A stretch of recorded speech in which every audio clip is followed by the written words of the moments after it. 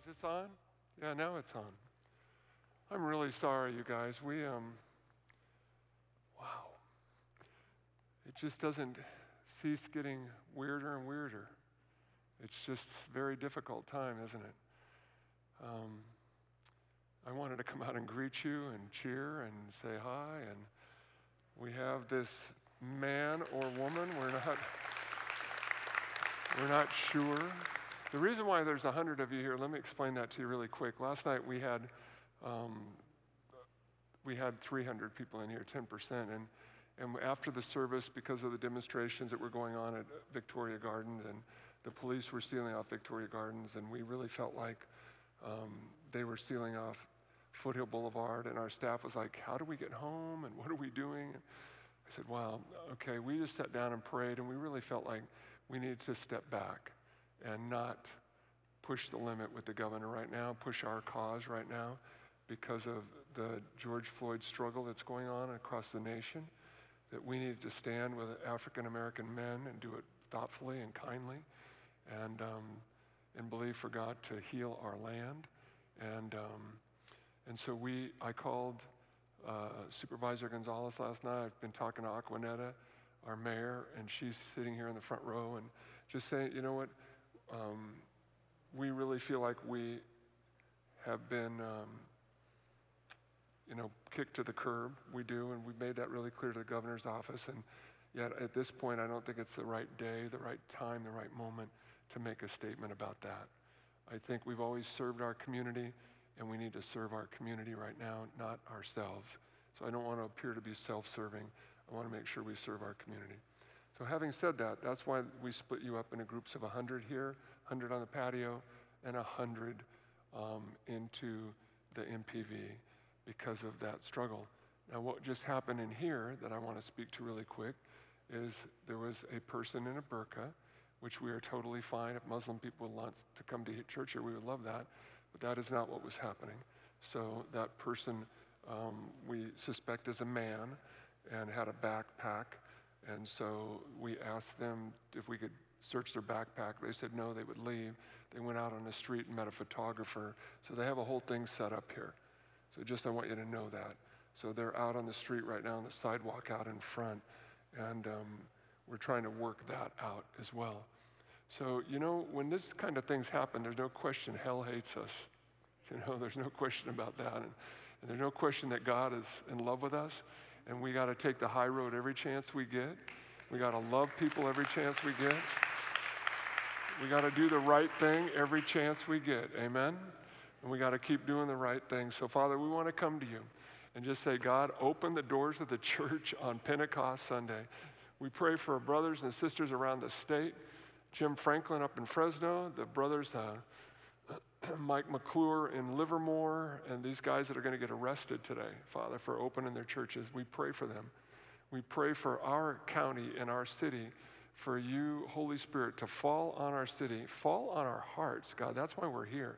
We want to worship you.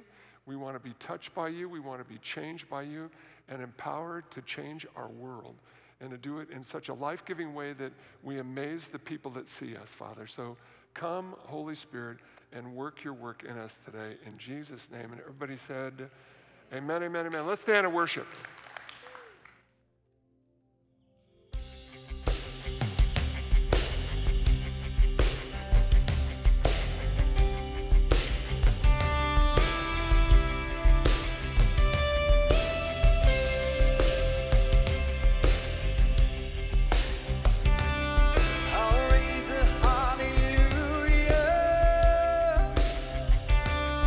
In the presence of my enemies,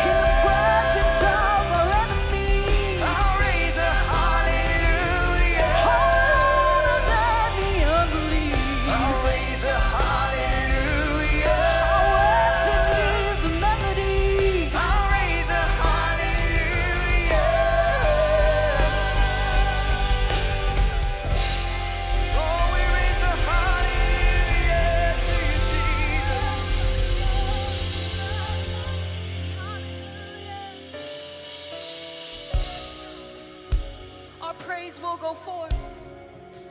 Lord, our praise will go forth. You deserve the glory. 'Cause I count on one thing. The same God who never fails will not fail us now. You won't fail us now. It's in the waiting. Our same God who's never late, He's working all things out. You're working all things out. So yes, I will lift you high in my lowest valley. Yes, I will bless your name. Yes, I will sing for joy when my heart is heavy. All my days, oh yes, I will. Oh yes, we choose you, Lord.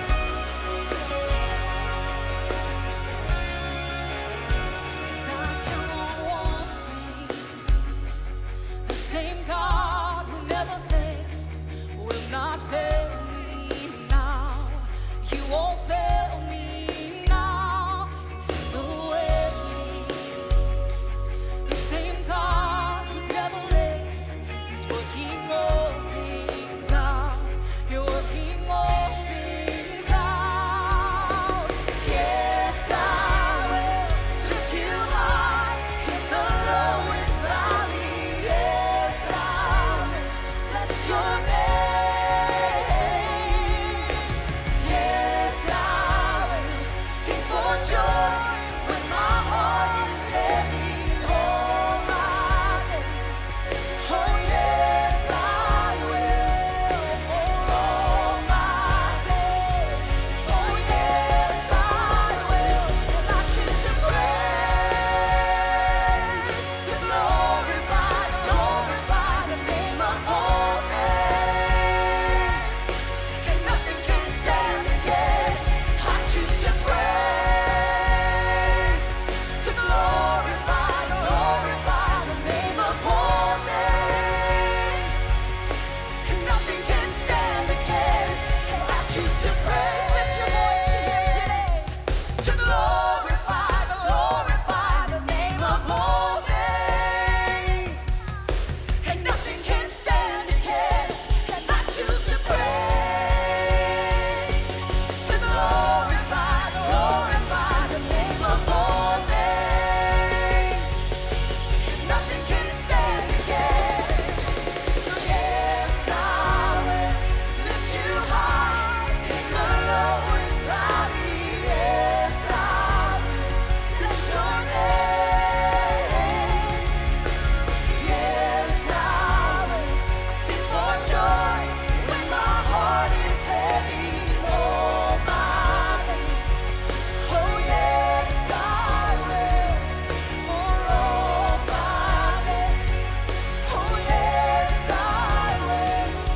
For all my days, yes, I will. For all my days, oh yes, I will. For all my days, yes, I will. For all my days, yes, I will. We call on the name of Jesus. Oh, we call on your name today, Lord. Oh, Father, how we need you, how we need you. We call on your name. We call on your name. Oh, have your way, have your way. We trust in your name, 'cause you're a faithful God. Oh, you're such a faithful God. And nothing can stop you, nothing can hold you down, Father. So we trust in you, Father. We trust in your name, Jesus. Oh Lord, when we don't know what to do, we can call on you. When we don't know what to say, we can call on your name. So Father, restore what is lost right now, restore what is broken. We call on your name, Father. We call on your name, Father.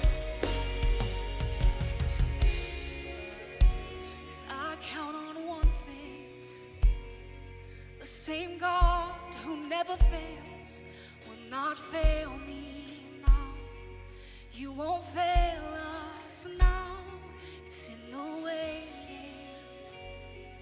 Our same God who's never late, He's working all things out. You're working all things out.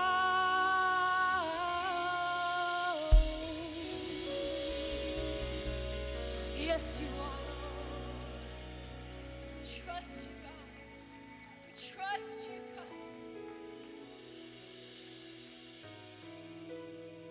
We trust you, Jesus. 'Cause it's Christ alone. He's the cornerstone, weak made strong in the Savior's love. It's through the storm. He is Lord. You're the Lord of all.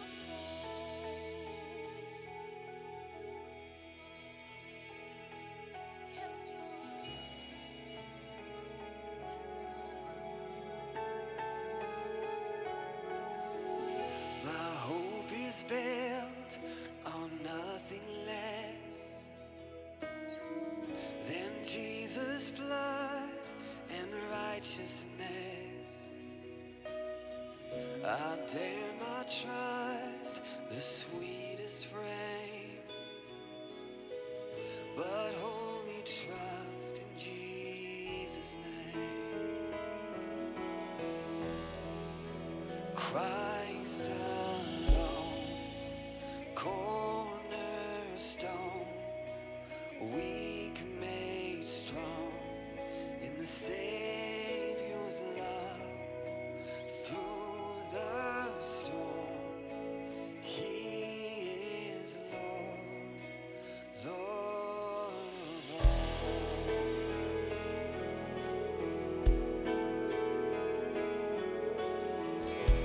Darkness seems to hide His face. I rest on His unchanging grace.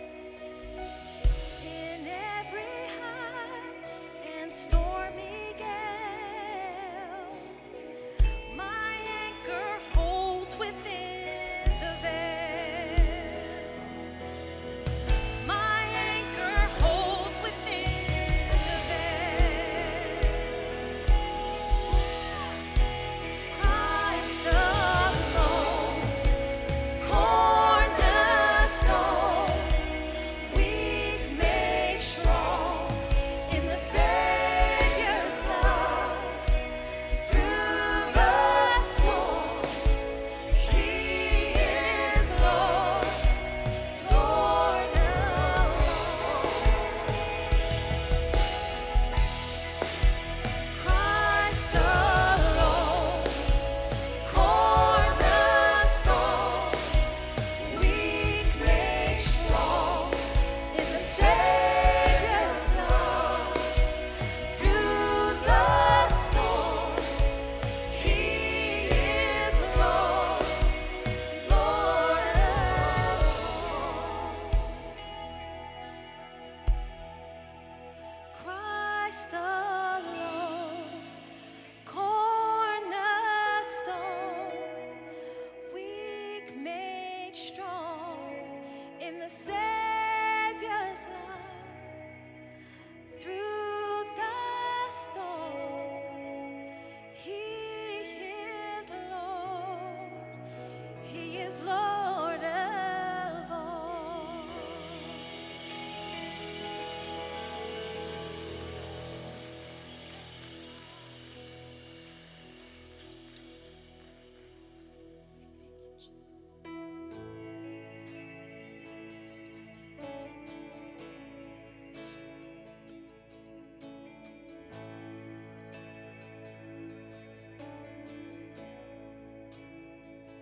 I love you, Lord, for your mercy never fails me, and all my days I've been held in your hands from the moment that I wake up until I lay my head. I will sing of the goodness of God. 'Cause all my life you have been faithful, and all my life you have been so, so good. With every breath that I am able, oh, I will sing of the goodness of God. And I love your voice. You have led me through the fire, and in darkest nights you are close like no other. I've known you as a father, I've known you as a friend. I have lived in the goodness of God. And all my life you have been faithful, and all my life you have been so, so good. With every breath that I am able, oh, I will sing of the goodness of God. Yes, Lord. Your goodness is running after, it's running after me. Your goodness is running after, it's running after me. With my life laid down, I surrender now. I give you everything. 'Cause your goodness is running after, it's running after me. Your goodness is running after, it's running after me. Your goodness is running after, it's running after me. With my life laid down, I surrender now. I give you everything. Your goodness is running after, it's running after me. Thank you, Lord. 'Cause all my life you have been faithful. That's true for you. Sing that out. And all my life you have been so, so good. With every breath that I am able, oh, I'm gonna sing of the goodness of God. 'Cause all my life you have been faithful.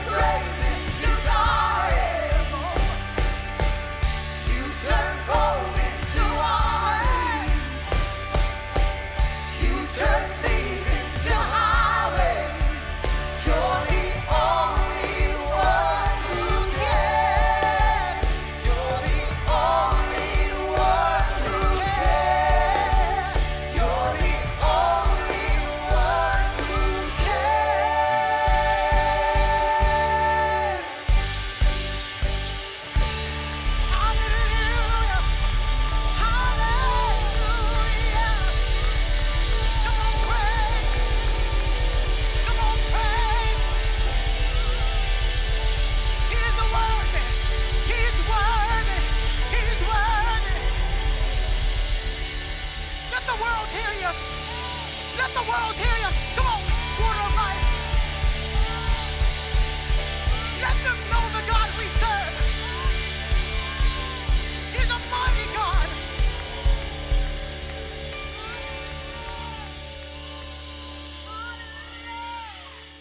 Yes, Lord. Yes, God. Hallelujah. There is nothing better than you, God. There is nothing better than being in your presence. Oh, Father, we need you today. We need you. And we can sing that song with conviction because we've been there and we've seen the outcome when we put our faith and our trust in God. If you are hurting today, turn your face towards him. He's there with open arms. So, Father, we just say that we trust you. We know the power that you hold. So, God, we are going to lean into your promises, your word, the firm foundation on which we stand. We can't be shaken. No weapon formed against us will prosper with you, God. So, Lord, we declare that today. And we believe in your promises that you're holding for all of us. We give you the glory that only you deserve. Come have your way. In your mighty name we pray. Amen. Amen. Such an honor to worship with you guys and to see faces in front of us. Oh my gosh, it's been so long. So we are celebrating that with you today.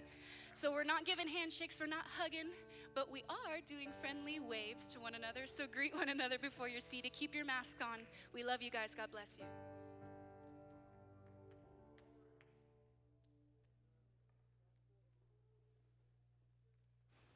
Before you call the cops, I just want you to know the first thing that I did when I woke up this morning was yell at my alarm clock. My parents were raised in the South. I have to roll Tide or they'll disown me. They raised me in Las Vegas. That city still has my heart. I hate spiders. I'm a vegetarian. I'm not proud about it. I've done goat yoga. I'm really not proud about that.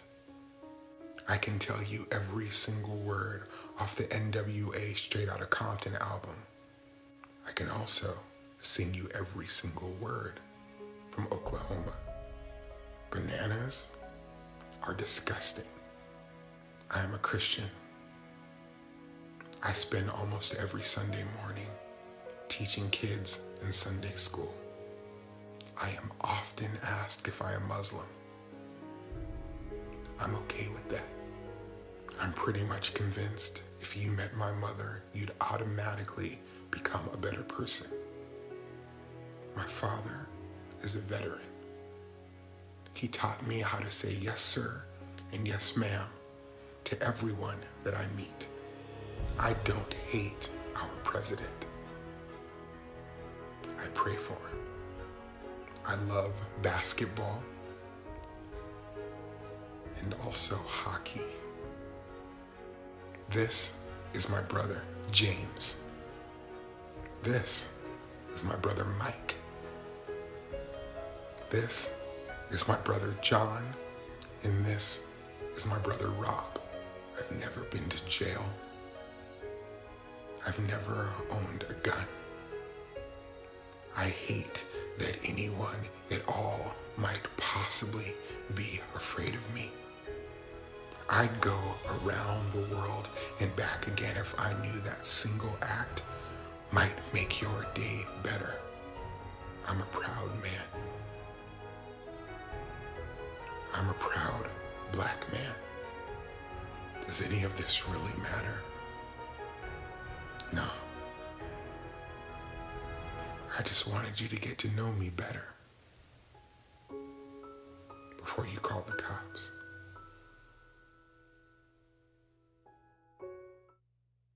Well, I saw that this week, and I thought about the guy who's sitting right down here to my left. Pastor Michael Edwards. We used to have these talks.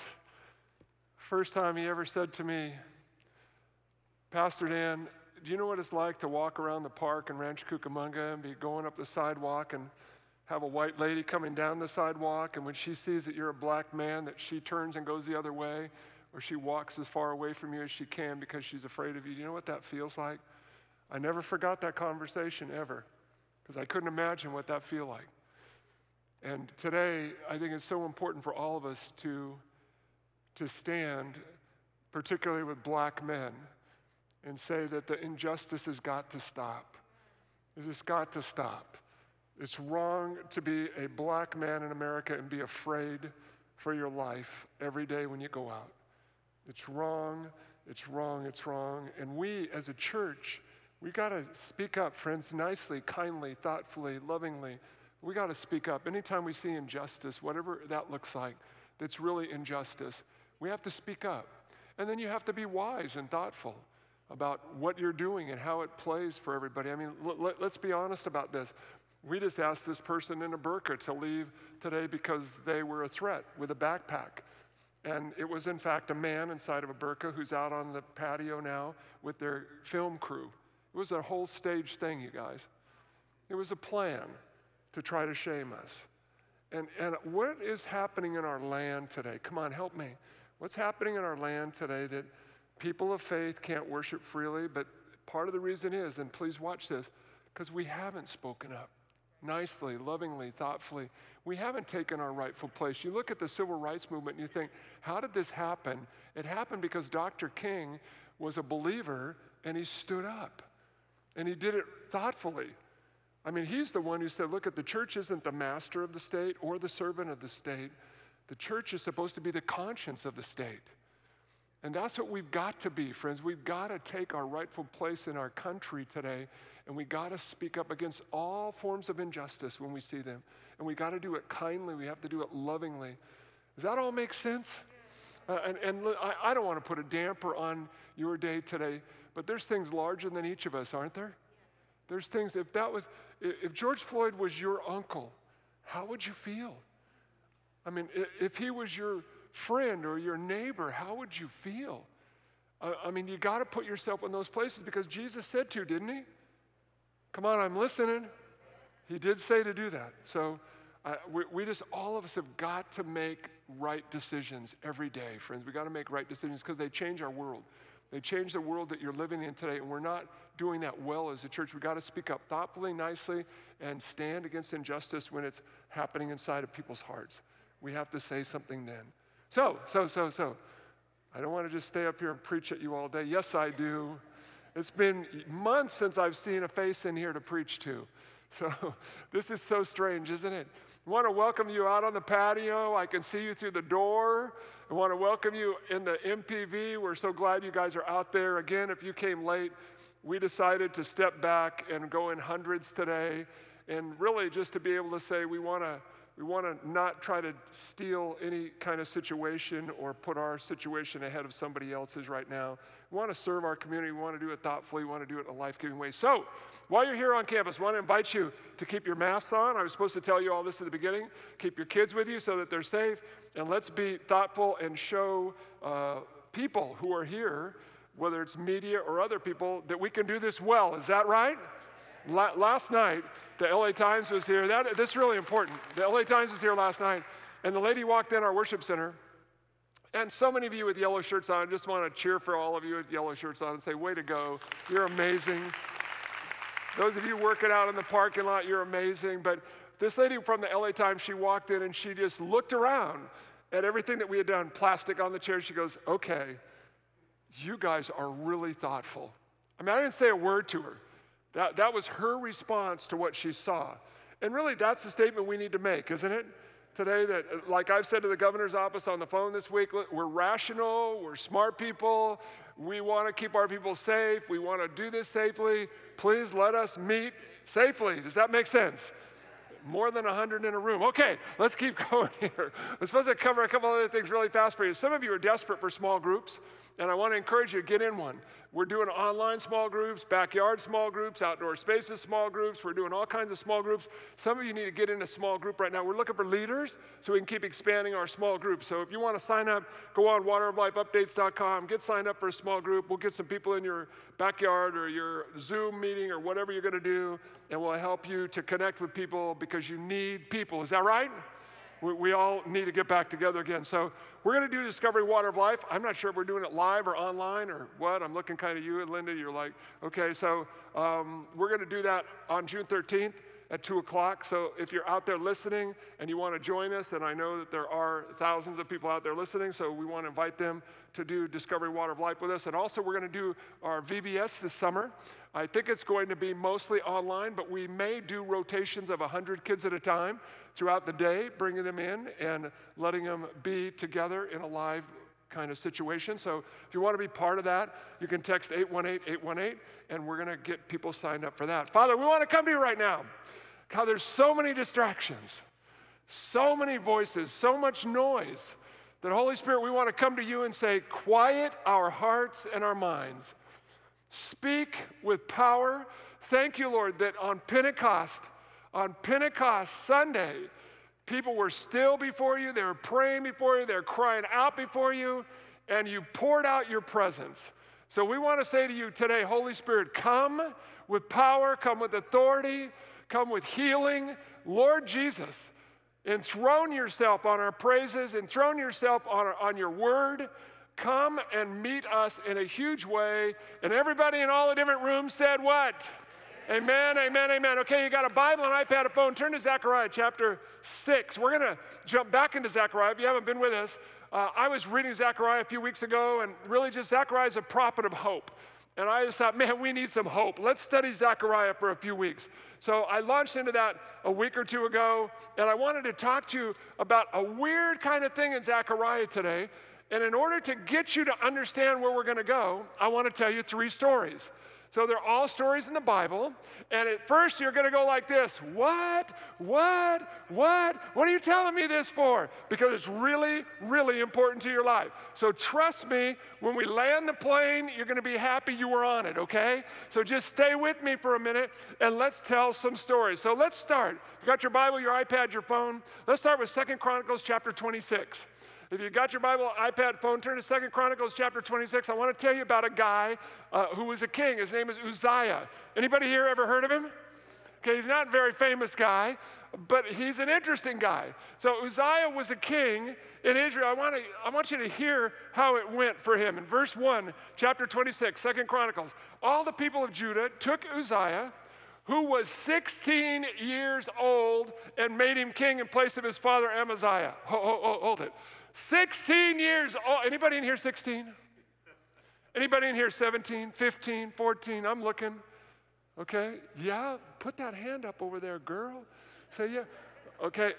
Can we make you the queen today? Yeah.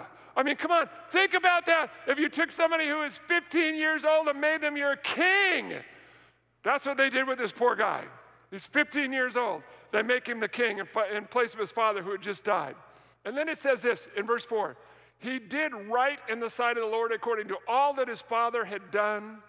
And he continued to seek God in the days of Zechariah the prophet, who had understanding through visions of God. And as long as he sought the Lord, God prospered him. How many of you know that's true for all of us?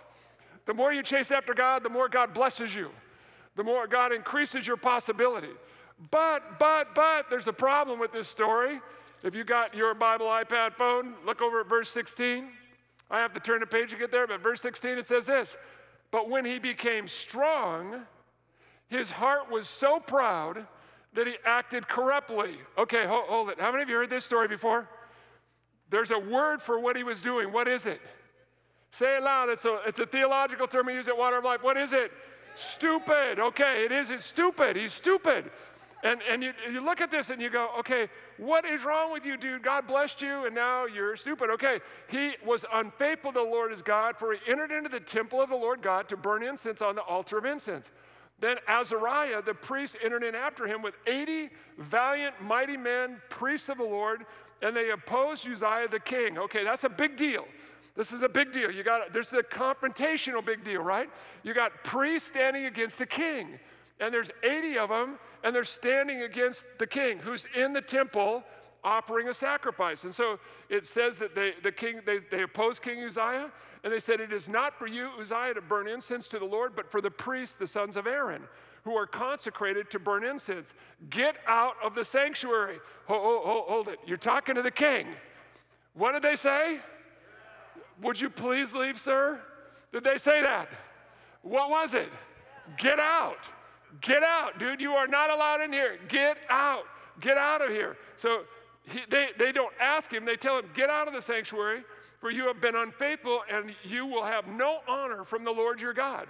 But Uzziah, with a censer in his hand, burning incense, became enraged. While he was enraged with the priest, the leprosy broke out on his forehead before the priests in the house of the Lord beside the altar of incense. And Azariah, the chief priest, and all the priests looked at him and freaked out because he was now unclean and he's in the middle of the temple. And they hurried him out of there. It says, and he himself also hastened to get out as fast as he could because he knew the Lord had smitten him, judged him, and he was in trouble. King Uzziah was a leper to the day of his death, and he lived in a separate house, being a leper, for he was cut off from the house of the Lord. I told you I was going to read you a story, and you're going to say, what? What? Why did you read us that story? Because this story is really important for your life. So watch where this goes now. Another story. Why did these guys have an issue with the king going in the temple? That's a really important question. I was hoping you're going to ask that. Look with me at 1 Samuel chapter 8. 1 Samuel chapter 8. This is your second story. 1 Samuel chapter 8 is a great picture of what God is up to and what he's trying to make happen in Israel, and Israel won't let it happen. How many know that there's times when we stand against God? Hello?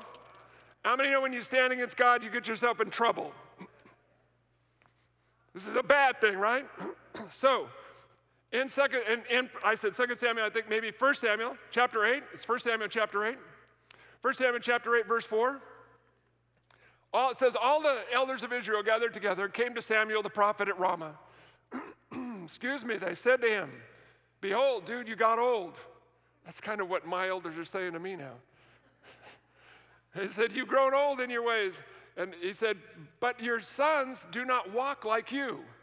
So this guy's sons, Samuel's sons, were corrupt. They were bad guys.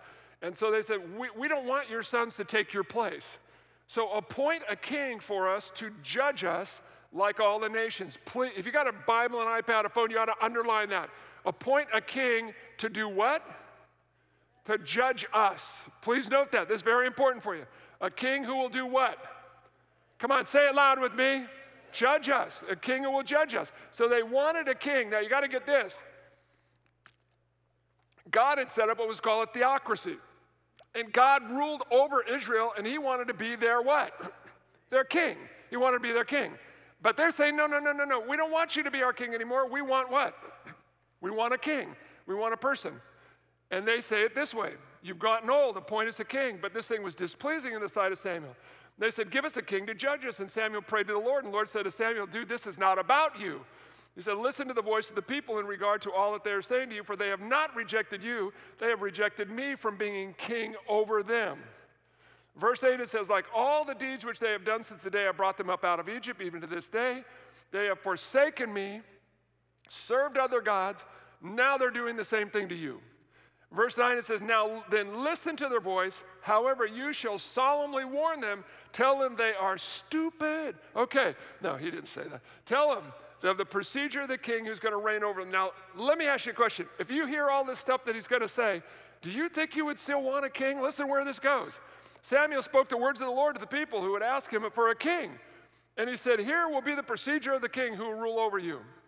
He will take your sons and he'll place them for himself in his chariots and among his horsemen, and then they will run before his chariots.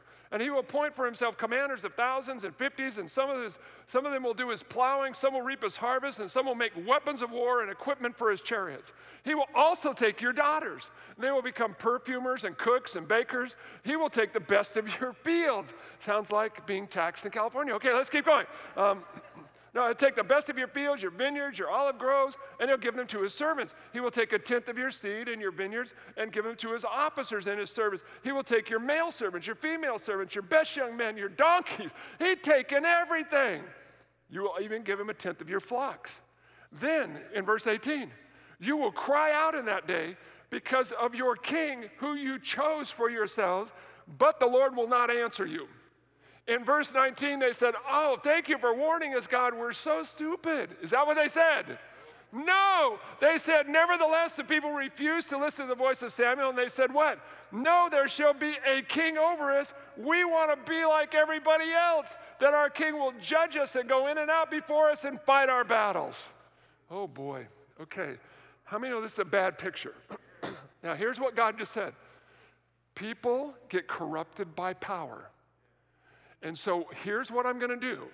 I warned you ahead of time. Now, I'm going to even go further than that. I'm going to put a boundary around the king. Now, I want to show you the boundary. That gets us finally, I know you're wondering if we're ever going to get there, to Zechariah chapter 6, verses 12 and 13. We'll put them up on the screen if you're in one of the venues out on the patio. Let's read this loud and together. It says, this is what the Lord of the... hold it. I can't tell. There's not very many of y'all in here, but I loud and what? Come on, help me now. This is what the Lord of heaven's army says. Here is a man called the branch. He will branch out from where he is and build the temple of the Lord. Then he'll receive... Let's start over there. Then he will receive royal honor and will rule as king from his throne. And he will also serve as priest from his throne, and there will be perfect harmony between his two roles. Okay, two things really quick. First, it says, this is what the Lord of heaven's army says. There will be a man called Branch. We're going to teach that to you next week. That's a great story. This is an incredible picture. I've done some devotions on it. Those of you who get the devotions have heard some of that. It's used 6 times in the Old Testament. Great picture. We're not going to go there today. But here's what I want you to pick up. It says that there will be one, this is prophesying about Jesus, right? There will be one who will rule from his throne, a king from his throne, and he will serve as a priest from his throne as well, and there will be perfect harmony between his two roles. Okay, hold it. For a Jewish person right now, they would have gone, what? What? You can't do that. Now, here's why. Because God had actually set up such a strong boundary between the offices of priest and king, they could never cross each other. Why? Because God didn't want the priest and the king to operate in the same office because they would have too much what? Power. And it would put the people in greater danger. So he put a boundary, even as far as their lineage went. So all of the kings came from what tribe? Come on, somebody know your Bible here. What tribe did Jesus come from? Judah, the tribe of Judah. So kings came from the tribe of what? Judah, and priests came from the tribe of what? Levi. So Levites are priests, okay, and Judah is kings. They never mix together. But this prophecy in Zechariah says there will be one who will serve from his throne as king, and he will also serve as priest. God just mixed up the what? The two offices. Do you understand this? But see, actually in the Old Testament, there's not 2 offices. There are what? There's 3. There's the prophet, the priest, and the king. These 3 offices rule over the Old Testament and the people of Israel and give direction and guidance, healing, and life to the people. And I want to explain that to you because this is really important to you. I know now you're sitting there going, how? Watch this. The 3 offices that Jesus filled, prophet, priest, and king. Let's go with prophets first. What did prophets do? They rebuked sin, proclaimed mercy to people that were broken. They interpreted events of the past, the present, and the future, and they brought healing to people. And we can go through and I'll show you some pictures of that. What about Old Testament priests? Old Testament priests, on the other hand, functioned as representatives of the people. They offered gifts of sacrifice for sins on behalf of people in relationship to God. So priests are always bridge builders. Do you get this? Okay, so bridge builders, priests, kings. What do kings do? I told you just a few minutes ago at the very beginning what kings do. They judge. Did you get that part? Remember when I said that they judge? And you might go, what does that mean? That means that they're the ones who set with judicial power. They had the authority to make decisions over the people's lives. So you got prophets who rebuke sin, brought healing, interpret events of the past, present, and the future. You have Old Testament priests. They represent the people. They offer sacrifices for sin on behalf of people to build a bridge back to God. And you have kings who function in the realm of judicial power, civil realm. They're oftentimes military figures as well, and that's what you think of when you think of a king. You think about what? A military person like David, right? Like David would go in and come in and go out, and he would fight battles for the people. But now watch what happens. Much of this, you're sitting there right now going, it means nothing to me. Oh, it does. It means everything to you. Because see, the king represented rulership of the kingdom of God, and the kingship of God, and the seat of judgment of God. So get that picture in your head. There's a seat of judgment. That's the king's role. The priest represents the people in their fallenness and brokenness before God, and the priest reconciled the people because he was the one who the king would judge, the priest would reconcile. Do you get that? King would judge, priest would reconcile, but the prophet would say, good days ahead, bad days ahead, here's what's happening right now. Oh, and by the way, I want to heal you. That's what the prophet's role was. So they all had different roles in the Old Testament. Now, when you get this, to understand it, turn in your Bible to 1 Kings with me, and I'll give you the last story, and then we'll start landing the plane. So I know some of you are like, let's get there. I want to know what's going on. Watch this. Chapter 3. 1 Kings chapter 3, verse 16. Some of you'll know this story, but probably not the context of it. It says, then 2 women who were harlots came to the king and stood before him. The one woman said, oh my lord, this woman and I live in the same house, and I gave birth to a child while she was in the house. And it happened on 3 days later that after I gave birth, that she gave birth to a child as well, and we were alone in the house together. So you got the picture, right? You got 2 ladies in a house. They each had a baby, right? They live in the same house together, and there's a problem. What's the problem? Well, the problem was there was no stranger in the house, it says, only 2 of us in the house. And this woman's son died during the night because she laid on him. It's a bad picture, right? I mean, she laid on her baby and killed him. Verse 20, she arose in the middle of the night. She took my son beside me while your maidservant was asleep and laid him in her bosom and laid her dead son on me. And when I rose up in the morning to nurse my son, behold, he was dead. But when I looked at him carefully in the morning, he wasn't my son.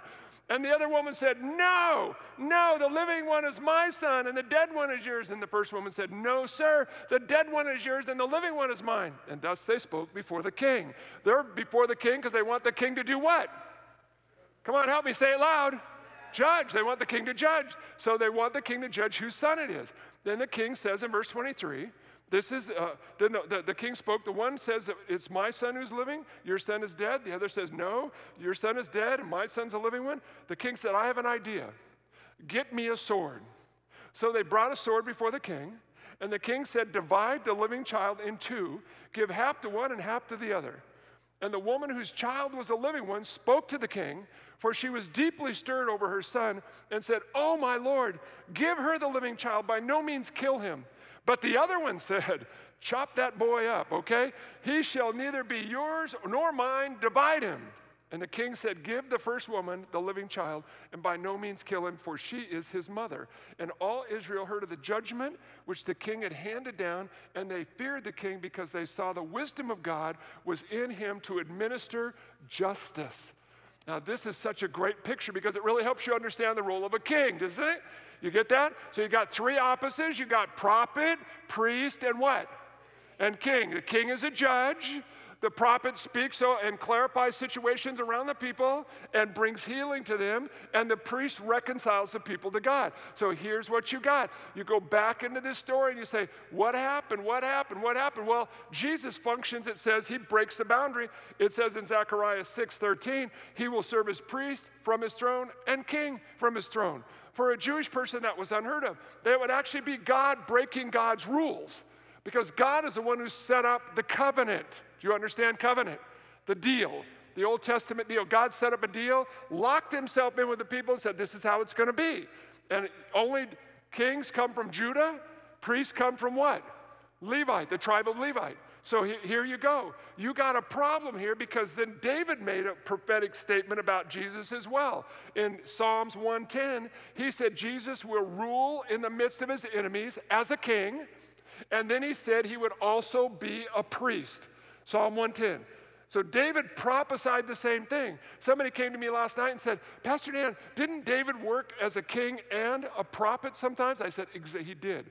He moved in and out of offices a little bit. But you got to understand this. Nobody moved into the office and grabbed a hold of it. David would touch it and move back out. David was primarily a what? Come on, help me. What was David? A king. He was a king. David's a king, not a prophet or a priest. So what does that mean for you? You're sitting there going, I don't know. Well, let me ask you a question. Do you know why Uzziah now got leprosy on his forehead? Why did Uzziah get leprosy on his forehead? Because he tried to operate as a what? As a priest when he was a what? A king. And it can't happen. Do you know why Saul lost his throne to David? Because Saul tried to operate, it says in 1 Samuel 13, that Saul tried to operate as a priest whenever Samuel didn't show up, and he was afraid of fighting the Midianites. And so what did he do? He said, I forced myself. And Samuel said, what did you do? Make an offering to God. You can't do that. Well, we would all look at it and go, well, why not? Because you're not a what? You're not a priest. You can't use both offices. You can't cross the boundary. And you cross the boundary. And Saul knew he crossed the boundary. He said, I'm so sorry. I forced myself. Literally, that's what he said. I was afraid. So I blew up and I did the wrong thing. And what did the prophet say to him? Samuel said, you will now lose your office to a man who's better than you, a man who has a heart after what? God. That was where that first statement was made about David. A man after his own heart was made whenever Saul fell, operating in both offices. So you see all over the Old Testament, the Mosaic covenant, the Old Testament covenant did not allow this to happen. Now, some of you are really mixed up at this point. You're like, why are you telling us all this? Here you go. This is really good. You're going to love this.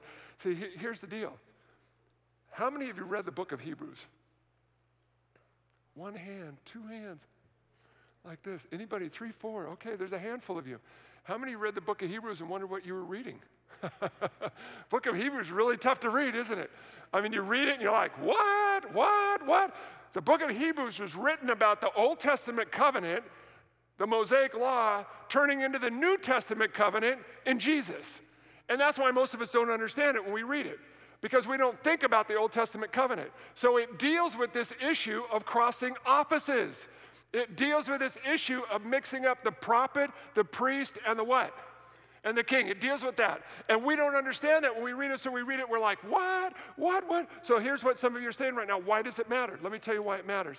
Because what does a judge, what does a king do? He judges you, is that right? Come on, help me. He judges you. And that's exactly where some of you live with Jesus all the time. I know Christians that never move past Jesus being their judge.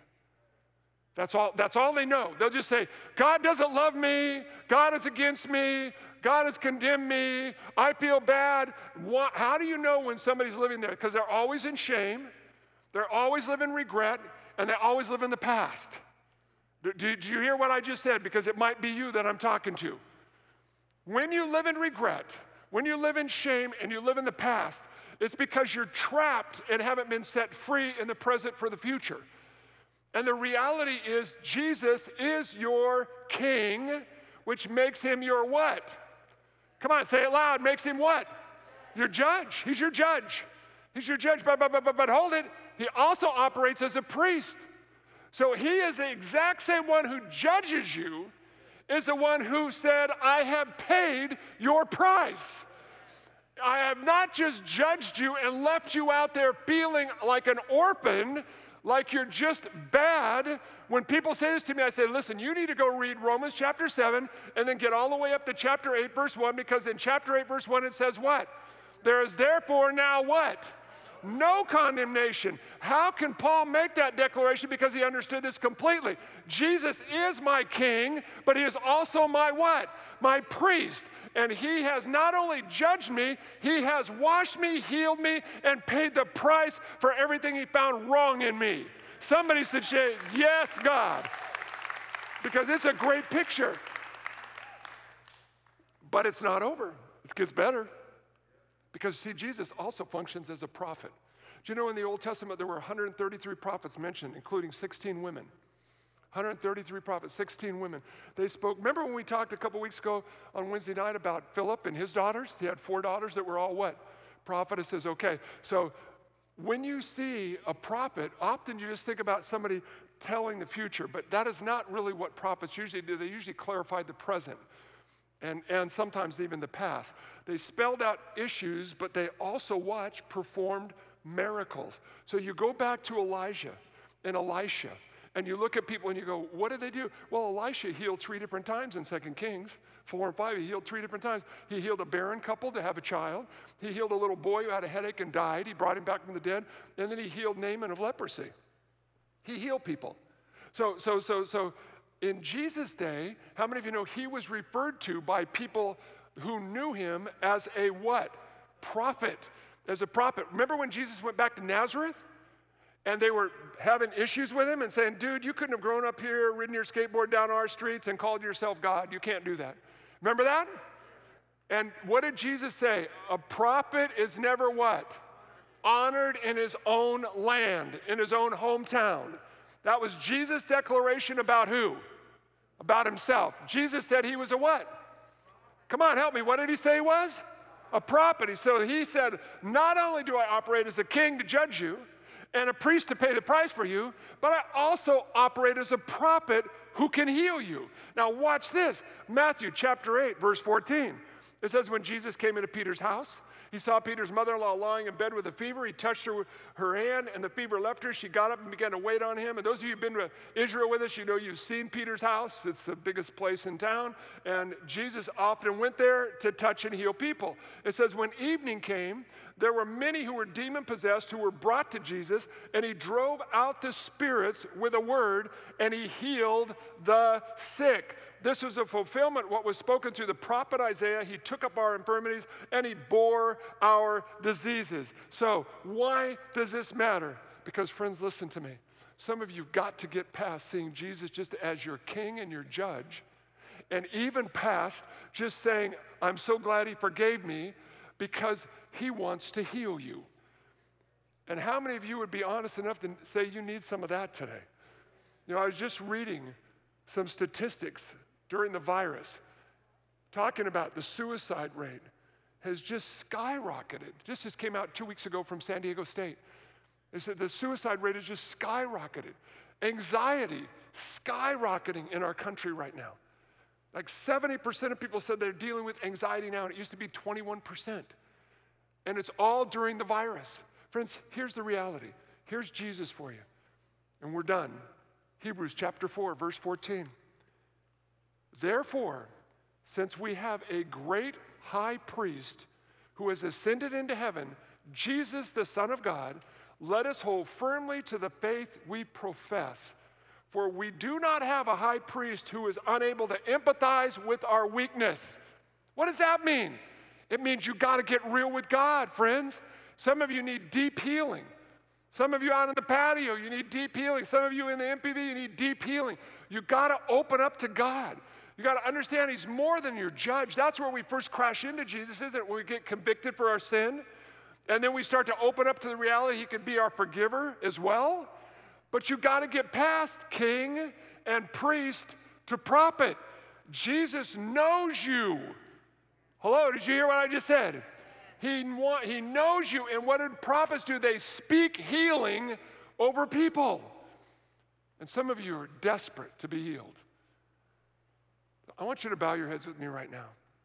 Let me finish reading Hebrews 4.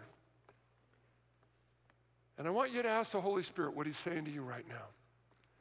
We do not have a high priest who is unable to empathize with our weakness, but we have one who's been tempted in every way, just as we are, yet he did not sin. Now listen to this, please. Let us then approach God's throne of grace with confidence. Let us approach God's throne of grace with confidence so that we may receive mercy and find grace to help us in our time of need. Some of you never go to God with confidence. I say this to you all the time, run to God, run to God, run to God. Don't run from God. Think like this. When you run from God, you just see him as your judge. When you run to God, you see him as your prophet and your priest, your healer. So, Father, we come to you right now. And we say, Holy Spirit, what do you say over each of us? Some of us are desperately afraid right now.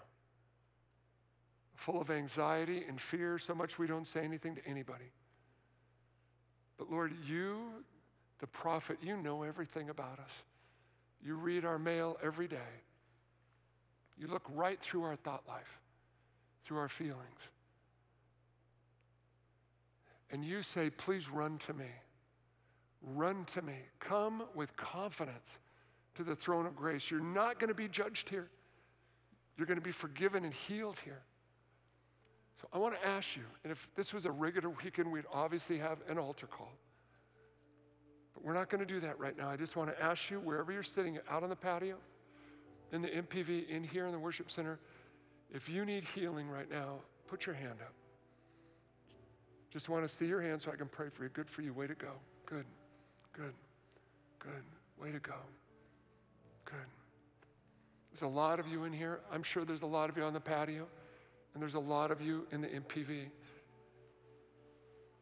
Father, we pray for each of us with our hands up right now. God, I want to put my hand up and say, I have never seen days like these days, Father. They create fear, anxiety, stress, uncertainty. And without you, there's no way out of the darkness. But with you, Father, there's always a way. You are a way maker. And so we come to you, Holy Spirit, and we say to you right now, release healing. Speak, Lord Jesus, this Pentecost Sunday, speak healing over people in the name of Jesus. Speak life over people. Speak restoration over people. Speak renewal over people, Father, that lift up our hearts, God. Lift up our heads, Father. Lift up our shame and our regret. Those of us that are stuck, Lord, just looking at you as a king and a judge, that today we would say, no more. I need a prophet and a priest. I need somebody to cover me and heal me. And I want to open up to you, Lord Jesus, as that person. So we cry out to you, Father, and we say, come and move on your church, Lord. Touch our hearts, God. Change us to be the people that will change our culture, that will change our cities, that will change our counties and our country, God. Help us to quit complaining, Father, and just grumbling about things that we cannot change when we can let you change us and then change other situations through us by your power that Paul said in 1 Corinthians 2 is when I came to you in weakness, you moved with power. And so, Lord, we come in weakness and we say, move, Holy Spirit. Move on us with life and possibility in the name of Jesus. In the name of Jesus. And everybody said, amen, amen, amen, and amen. Okay. Did you get it? Hello, did you get it? It was a big circle to get you there, I know it, but it's so important that you remember this. He is your king, your priest, and your what? And your prophet. So, Father, we come to you today and we say, God, bless the journey this week. Open up the doors out of darkness into light. Use us, Father. Speak to us, Holy Spirit, and let us obey every word that you say in the name of Jesus.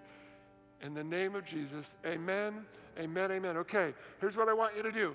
There aren't very many of you in here, but I want you to leave the MPV. Let our ushers help you out so we don't crowd up on the way out, okay? Just make your way. Our ushers are going to walk up to your aisle. When they get there, just go ahead and get up and make your way outside. Keep your mask on, please. We love you. Have a great week this week. God bless you.